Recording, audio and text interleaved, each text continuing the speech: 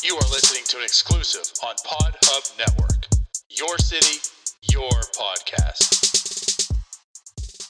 To the delight of this crowd, McClendon marches down the dugout steps with first base. McCutcheon's throw. The runner breaks to the plate. Here's the throw. Wow. He is out. The Buccos win.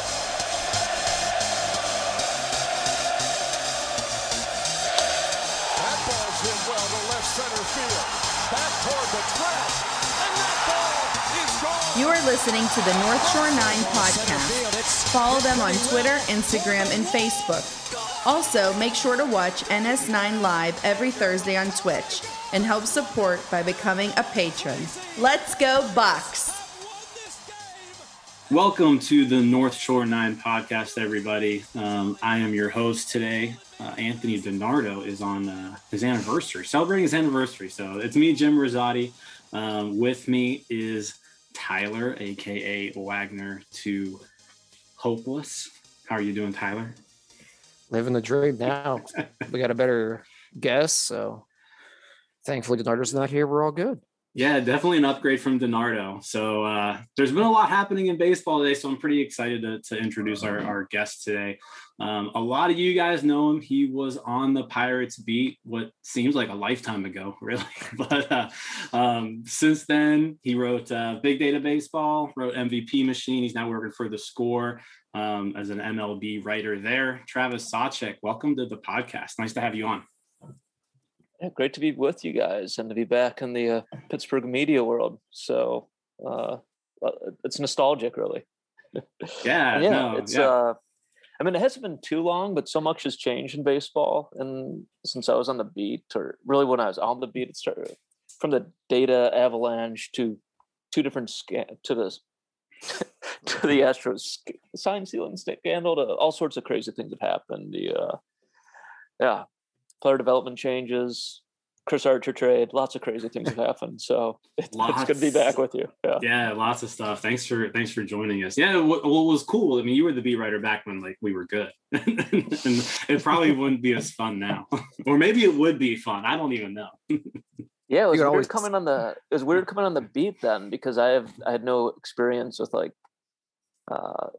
Pittsburgh baseball culture or the fan experience, and just I understandably people were pretty jaded and was slow to embrace some of this, but then it was really cool to see it all culminate with that playoff appearance and that wild card game in 2013. I've still never heard a baseball stadium that loud as PNC Park was that night, so that was a cool experience. You can still count on writing an article about Nutting selling the team and getting clicked. So that not much has changed there. Yeah. I don't know. I mean, I've been around small market baseball my whole life, so I understand those frustration for sure. And that could be a whole different episode. But a lot has changed, and some things have remained the same, I guess is one way to put it. Yeah, a lot of things have happened. One of the things, obviously, that I asked you to come on board the show to talk about was 2 weeks ago. You published an article. And it was pretty interesting because, we've been hearing about this whole, sticky situation going on with baseball. It's really culminating and it's really exploded these past few wekind but you had a pretty cool article where you went and, you actually tested out some of this stuff. So kind of just talk to me about that whole experience. Like, what was that like? What are some things that you learned? I mean, I'm sure that had to be pretty fun, but at the same time, kind of like eye-opening to like what these things could do. Yeah. So I think, the article was out 2 weeks ago. The same day the owners met and were presented with evidence of what baseball had found the first 2 months of the season, what players were using, how much effect it had. So, and a lot has changed since then. But, I think most serious baseball fans had heard, Trevor Bauer blow the whistle a few years ago about sticky stuff, and people were aware of the pitchers were using foreign substance and that maybe it was playing a role in strikeout rate. So all that was, somewhat known. And I mean, pitchers have always been using foreign substances, so that wasn't like a new idea. But in talking with the editors about this, our idea was, okay, well, let's go. Part of my thought process is, well, yes, this has always been going on, but I feel like pitchers are weaponizing it today because they can go, every team has spin tracking data in their bullpens, all the private facilities out there pitchers train at, in addition to the StatCast on-field tracking. So pitchers can, before 2015, pitchers were guessing when they were using stuff. And is this really helping me? I think it might be, but I don't really know. Well, since 2015, since StatCast, since Rapsodo, pitchers know for sure, if they want to know, how much spin helps their performance, what certain stuff does to their spin. So it feels like this is a whole different level, and they can experiment with anything and try it out. And some pitchers were. So I didn't think, some people had experimented to some degree. Even in the MVP machine I wrote with Ben Lindbergh, I had a guy at Driveline experiment with a few different things, but we wanted to go through the menu of what pitchers were using, common things, and see, okay, what is the difference? And are there really big jumps between, say, rosin and sunscreen and Spider Tack, which has become no one was talking about Spider Tack a few weeks ago. Now everyone's talking about Spider Tack. So what was the difference? So yeah. I made the Amazon order, and we got as much stuff as we could, as quickly as we could. And I went to Performance Velocity Systems in the South Hills there. I was looking for a place with a Rapsodo unit in Cleveland, so I wouldn't have to travel as far, but I couldn't find one. So I went I went to my old stomping grounds, and the results are eye-opening. Even someone, I'm not really a pitcher. Very loosely, I could be considered an amateur pitcher, very loosely. But even me, sitting at 56 to 59 miles an hour, dabbing, putting just a little Spider Tack on my hand, I was seeing a 20% spin bump. I went from 1440 RPM to the low 1800s just from Spider Tack. And that was a huge difference from sunscreen and rosin, or rosin alone. And it's like, when you look at what that kind of bump does at the major league level to strikeout rates and swing and miss rates, it's eye-opening and it's jarring. And that's so easy. These guys are velocities increase so much. The breaking designed, pitch design breaking balls are so good now. You add in kind of a more scientific approach to using illegal substances, and it's just I think it is playing a huge role, at least a role, in the strikeout rate, the record of batting averages, and in a way we set out to kind of prove that. And I think we had some effect in opening some eyes, and it was just fun to go through the process too. And we really, for anyone who teaches a high school physics class or middle school physics class, we gave you a layup lesson one day. Go teach Magnus effect and use our experiment. So that's kind of like, in a rambling way, to answer your question, that's sort of how it came about and what we were trying to accomplish. And it's been, we just were fortunate with the timing that baseball kind of met and had this decision then too, is kind of grabbed a lot of people were really interested in the subject. So we got lucky with the timing, but it's going to be crazy to see this play out. And it's been interesting.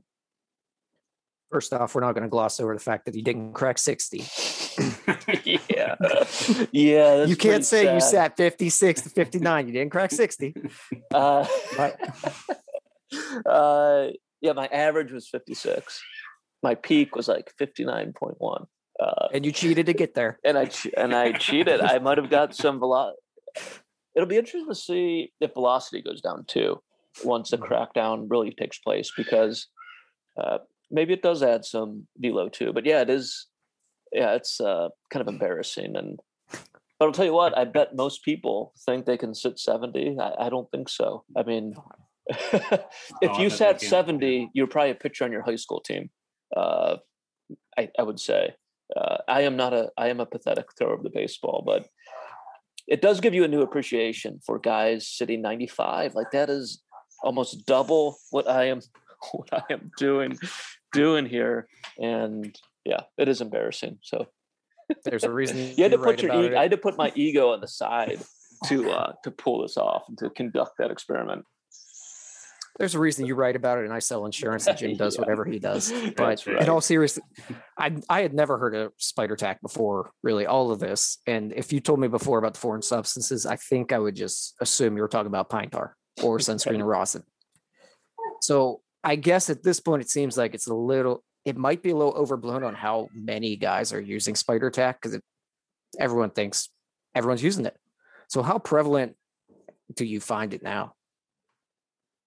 Yeah, it'd be great to have like an anonymous survey done. Mm-hmm. Maybe the Athletic beat writers could pull that together and publish it or something. But I mean, I think the majority of pitchers are using, the sunscreen rosin, probably some pine tar combo. Spider Tack was, I think in recent years, it made its way through baseball. I don't know. I can't give you a good answer on how many guys are using it. And there's all sorts of other concoctions. I mean, Pelican Dip Grip, I think it's called, is similar. I know Driveline has been experimenting with that for years. Firm Grip, maybe a little more common for batters to use that. It's kind of it's like an aerosol pine tar that's more stickier than the bag of pine tar. But I know pitchers have used that too. So yeah, I would think I would put Spider Tack is in that Pelican and then designer substances for guys who are either going to chemists or have created their own concoctions. I think that is a separate tier. And the curious high-end cheaters have been using that. And I think if you go around and just look at the guys who have curious 300-400 RPM spin jumps on their fastballs, those are probably the guys who have been using this stuff. Unless you're using it before 2015, you kind of grandfathered in, so we can't pick up on what you were doing. So I mean, I know baseball's using the blanket. Everything's banned except rosin, but I almost think there should be tiers. Like, I think sunscreen's going to be too hard to police. I mean, sweat plus rosin creates a different effect. So I think some of that stuff should be okayed. I think the stuff that is really affecting performance is the Spider Tack family, I'll call it. And I can't give you a percentage, but I think it's climbing, and I think it would continue to climb unless baseball put its foot down. And I'm sure we'll get into the timing of this and other things, but yeah, I do think there are different levels of sticky stuff and different levels of performance effect. So let's kind of go into that a little bit. We talked about, okay, so now all these players, all pitchers are probably using something, right? But there's a select few, and it's a growing number who are using this extra sticky stuff, right? It's now but it's contributed to this issue that we're seeing now, where baseball has this problem where not enough balls are being put in play, right? And that's affecting a lot of things. So now baseball goes, they had this owners meeting. They released this memo. What was it? A week ago or so. Everything's banned, right? There's going to be, every pitcher is going to be checked every game, but if you get caught, 10-game suspension. So we've heard a lot of backlash with that. And to go into kind of our old buddies, Garrett Cole, we saw his less than articulate response to the question, have you ever used this stuff? He just, it was like the weirdest way to say yes, but without actually saying yes. So he's not really happy about it. Tyler Glasnow goes down, partially tears his UCL, going to try to avoid Tommy John surgery, but then Glasnow just goes off basically on Major League Baseball and says, I can't believe you're making this change in the middle of a season. It's gonna cause injury. Like, he's saying that's what contributed to my injury. So a lot of discourse now. I guess, what are your thoughts on MLB's response? First off, like, was this response the right response? What do you think? You mentioned maybe certain tiers. What do you think the best way to kind of settle this is? Yeah, I have mixed, I guess, opinions about it. I think I do think the middle of the season change is I'm sensitive to the pitchers' concerns about that and not loving it. It seems, even though there was, I think Major League Baseball would say, well, we put out the March memo. We said we're going to take this more seriously. You guys didn't change anything. We warned you again 2 weeks ago, and we're doing it. So I think Major League Baseball would say, hey, we told you in March. But the players would say, well, we didn't think, it was our understanding this wasn't going to happen this year as far as enforcement goes. So I do think the timing is tough, and you would hate to see injuries. So if there's a huge injury rise, and even though it'd be tough to ever know for sure whether this caused a UCL tear or something like that, if we saw a big injury spike, that'd be really unfortunate, and no one wants that.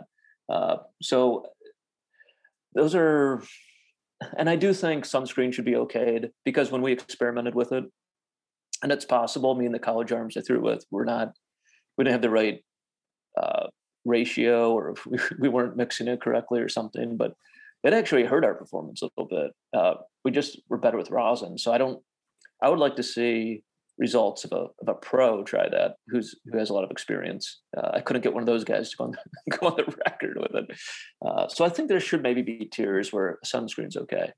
But as far as the big picture, long-term thing, I think it is the right decision, because baseball is on this. Every year we're seeing strikeout rates go up, and look at on June 3rd, Major League batting average was 236, which is crazy. I mean, even as recently as 2017, it was in the 250s. So you're seeing this every year, unstoppable march, more strikeouts, lower batting average. And this really wasn't how baseball was meant to be played. It's not the sport that became popular. And you can think about kids trying to watch this. Nothing happens. An occasional home run between strikeouts and walks, nothing is happening. Imagine a little league situation where it's a 30% strikeout rate and balls are never in play. It'd be super boring. Everybody would be kicking dirt and picking dandelions in the outfield. It's just not that interesting of a game for the wider part of the audience. I think there's a certain component, a certain cohort of baseball fans that will love the game no matter how it's played, and maybe some are even okay with it becoming something of a kind of a scientific experiment that it seems, or sabermetric experiment. But if you're trying to reach a mass audience, which is what baseball is trying to do, and make the product a little more interesting and allow your athletes to do more athletic things, whether it's running the bases or making great defensive plays, you need more balls in play. So I do think it's the right long-term decision. And now there's the ball tracking that's allowed them to realize how big a problem this is. And I mean, the policing is going to be another problem because I don't think Joe West has been properly trained in how to kind of evaluate, is this hand look legal or not? Was it you that tweeted about him sniffing a hand? I did tweet that. I said I think I wrote I was looking forward to Joe West policing this and using all of his senses or something along those lines. And I know a lot of media people have been bitching about, Major League Baseball. I mean, Major League Baseball and Rob Manfred have been getting dunked on all week, and I think it's fair to be cynical about Major League Baseball. But I mean, secretly, every writer is loving this, I think, because June 21st is going to give them all sorts of drama to write about and things to follow and fill up notebooks. And everyone will be watching June 21st. So I think, if you gave everybody truth serum, everyone will be watching and enjoying the whatever's going to happen on June 21st. But yeah, I guess long answer short, there's going to be all sorts of short-term problems. And I think the timing was probably poor. And if there's injuries associated with this, it'd be really bad. But long-term, I think it's the right call. It's better than moving the mound back to 62 feet. And you got to have more balls in play. I think that is a huge, even if it has short-term effects on players, you think about growing the game long-term, getting more young people interested in playing it, and down the road becoming paying customers, it's the right decision. So I'll completely with you, especially on the timing part, though. And a lot of the things that's not really mentioned is we're coming off a season that's very shortened. And I think we were already looking at injuries going up.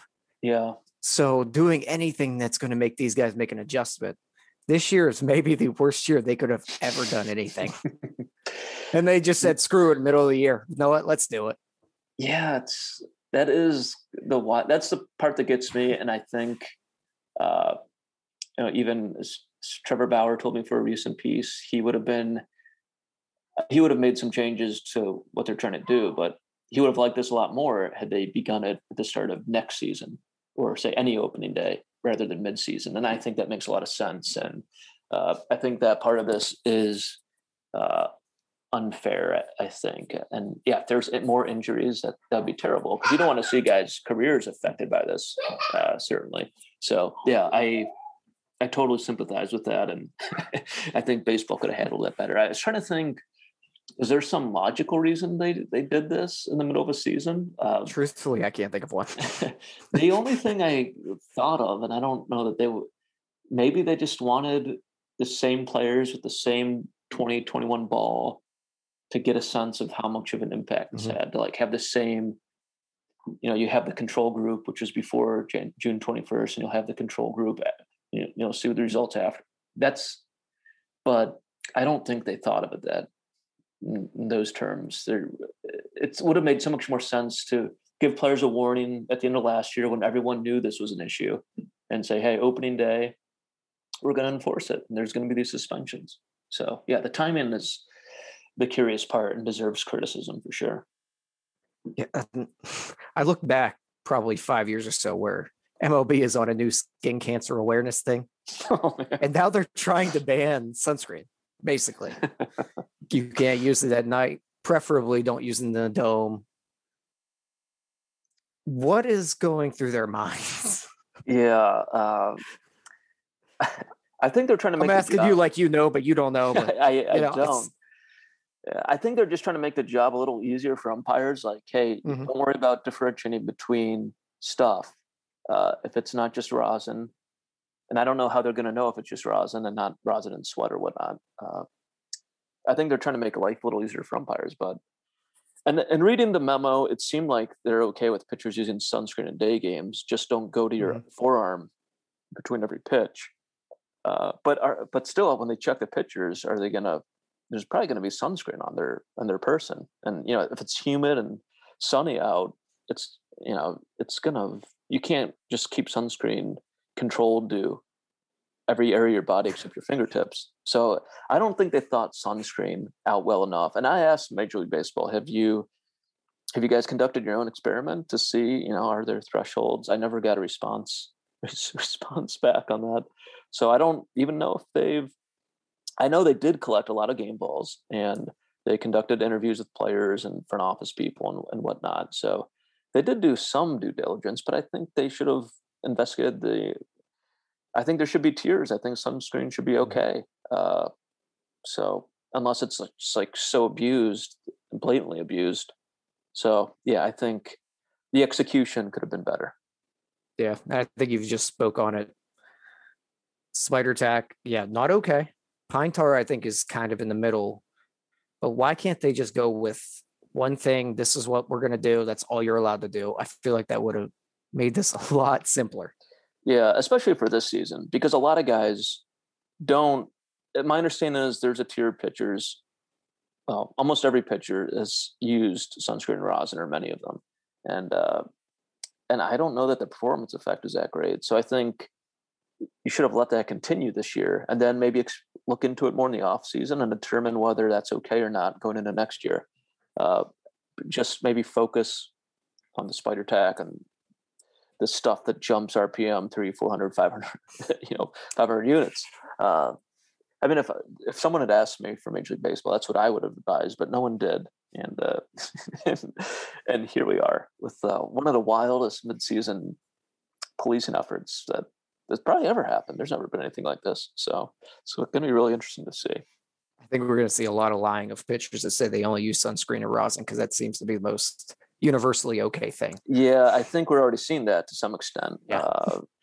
And we're seeing concerns about, I was worried about batter safety, which I don't think guys want to hit batters and hurt people, but I don't think that was the incentive to use Spider Tack. And I also don't think there's any evidence that it's actually walk rate is down since June 3rd, as we've seen spin drop, and it seems like there's been some deterrent effect already.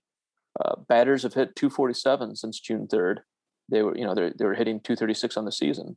So, I mean, that's the power of this, I think. I mean, maybe that's small sample noise, but I also think there's something to it. Strikeouts are down a little over 1 percentage point. I think we already saw some immediate effect. And if baseball could add 15 to 20 points of batting average just by enforcing the rule book, I think that's good for the game long term, without doing anything more radical. I think that it's perfectly within their rights to enforce their own rules. I just think the timing's weird. But I'm seeing pitchers make all these creative, I only use sunscreen, or I don't want to hit batters. I don't, that's not why I use Spider Tack. It just isn't. No, I can't grip the ball without Spider Tack. That's just not true. I mean, in the lab, just using rosin, we got 150 RPM bump. And rosin is essentially pine sap. That's been refined and put in powder form. It's pretty significant grip enhancer. I don't think you need more than that to grip a baseball. And I was just looking at fastball zone percentage for four seamers, and in 2 weeks before the June 3rd owners meeting memo, it was like 54.5% of fastballs were thrown within the strike zone, and since then it's been 54.1%. So with that and walk rate and hit batters really hasn't changed. I don't think we're seeing command issue fears. The injury one is the one, I think. But I don't even know that we will be able to draw any conclusions. I don't think there's any peer-reviewed papers on what Spider Tack does if you stop using it. That it's a total unknown, and that's a scary one. Yeah, I think that's the last thing we want to see come out of this is injuries. But I think you hit the nail on the head. If baseball can basically just enforce the rules and fix this batting average issue that we've got, I think that could drastically change the game, at least the viewing experience. Yeah, why didn't they do this in the off season? We all knew they've known the issue since 2018, since Trevor Bauer blew the whistle on the Astros and Garrett Cole, basically. And public awareness and the data has only increased since then. But baseball's known this is an issue for a while. And I mean, I was emailing the commissioner's office back in 2018 asking if they were looking at this, and so it's not like they weren't aware of it. I think they were just a little slow. Baseball's slow to get out ahead of problems, whether it's steroids, Astros stuff. It'd be nice to see them be a little more proactive and less reactive. But if on the other side, they're acting more quickly than they did in the steroid era, in part because the data is there from StatCast, and it's a little easier to tell that this is a problem and quantify it. So still slow, but not as slow. It also bothers me that no Astros players got suspensions, but you're going to that enforcement. I don't know. There are other problems with it, but if batting average can get up in the 250 range because of this, long term, that's a good thing. So before we kind of wrap things up here, quick question: did sticky stuff help play a role in Neal Huntington getting fired? Oh man! I mean, if you look at like Garrett Cole being a totally different pitcher when he left, Tyler Glasnow being a completely different pitcher when he left. Bob Dunning said when he fired Huntington. Now there's a lot of other factors that went into the decision, but he was sick and tired of people leaving Pittsburgh and getting better. Well, it was the player development changes certainly played a role, and player development has changed so much even since I left Pittsburgh after the 2016 season. That's just when the stuff was when the Astros were really digging into it, and Trevor Bauer was just starting. I mean, he was only been at Driveline a few years then. They were so that stuff changed quickly. And if you didn't get on the front end of it as a team, like the Dodgers did, the Astros did, the Rays did, you were going to be left behind. And I think that's what happened in Pittsburgh. Is the game just changed so quickly, and they were still, as the Ray Search philosophy, which had success in the pre-Statcast years in 2013, 2014, and even 2015. The whole game changed, and it's going to be interesting because Garrett Cole did make a lot of real changes that had nothing to do with sticky stuff. Where he threw, what he threw. The Astros did get. I think he was going to be an improved player, even assuming, let's say, he never used Spider Tack or whatever he seems to be using. I still think he would have been an improved pitcher. But to your point, I suspect that played a role in his improvement, and perhaps Glass now too. It seemed like these guys learned how to optimize performance and perhaps sticky stuff after losing. So yeah, I think it maybe it played a 2% role. I don't know. It played some role, perhaps. So yeah, it's one of those questions that sounds kind of like, what are you talking about? But then you think about it and you're like, yeah, maybe it probably had some effect. It's certainly a player development story, and this sticky stuff is now part of that player development story. Tweeted out, Travis Sawchik says that sticky stuff is why Neal Huntington got fired. Right. There's the clickbait headline. Yeah. Yeah. Awesome. It's so tough. You think about it was such a fascinating period because the Pirates kind of got on the front end of the defensive shifts and pitch framing. Like, it's not like they're a bunch of morons. They were aware. They took advantage of some things that other teams weren't.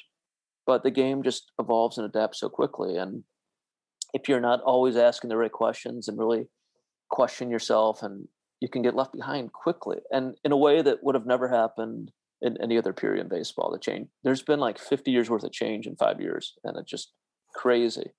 And the Pirates are a great test case for some of these things. Like, look what happened when you find the things early. Look what happens when you maybe didn't in player development, and how quickly things change. I mean, imagine thinking at the end of the 2015 season that, by the 2020 season, you'd have a complete regime change. You probably, I don't know, that would have been surprising, I think. Yeah, I agree. Anything else, Tyler? No, we know Travis has to run, so. Yeah, Travis got to go. So before we head out, one last question. DiNardo wanted me to ask you this. Oh boy. You have the North Shore 9 Twitter account blocked. So he wanted to know why. Let's see. I don't have any blocks. I don't know. Is there like a history there? I don't know. Like he was like, why am I blocked? Why can't I see his tweets? I was like, it's probably because of your terrible puns. So that's what I thought it was. You know what? Let's I don't know why. Or we don't have to block. Unblock. It's fine. Yeah. Hey, the fact that I'm here today says there must be. Yeah, but DiNardo's not. DiNardo's not. No, but thanks a lot for joining us. Really appreciate you coming on here. Yeah, it was a pleasure. Yeah, we're go ahead, plug your Twitter. Where can people find you?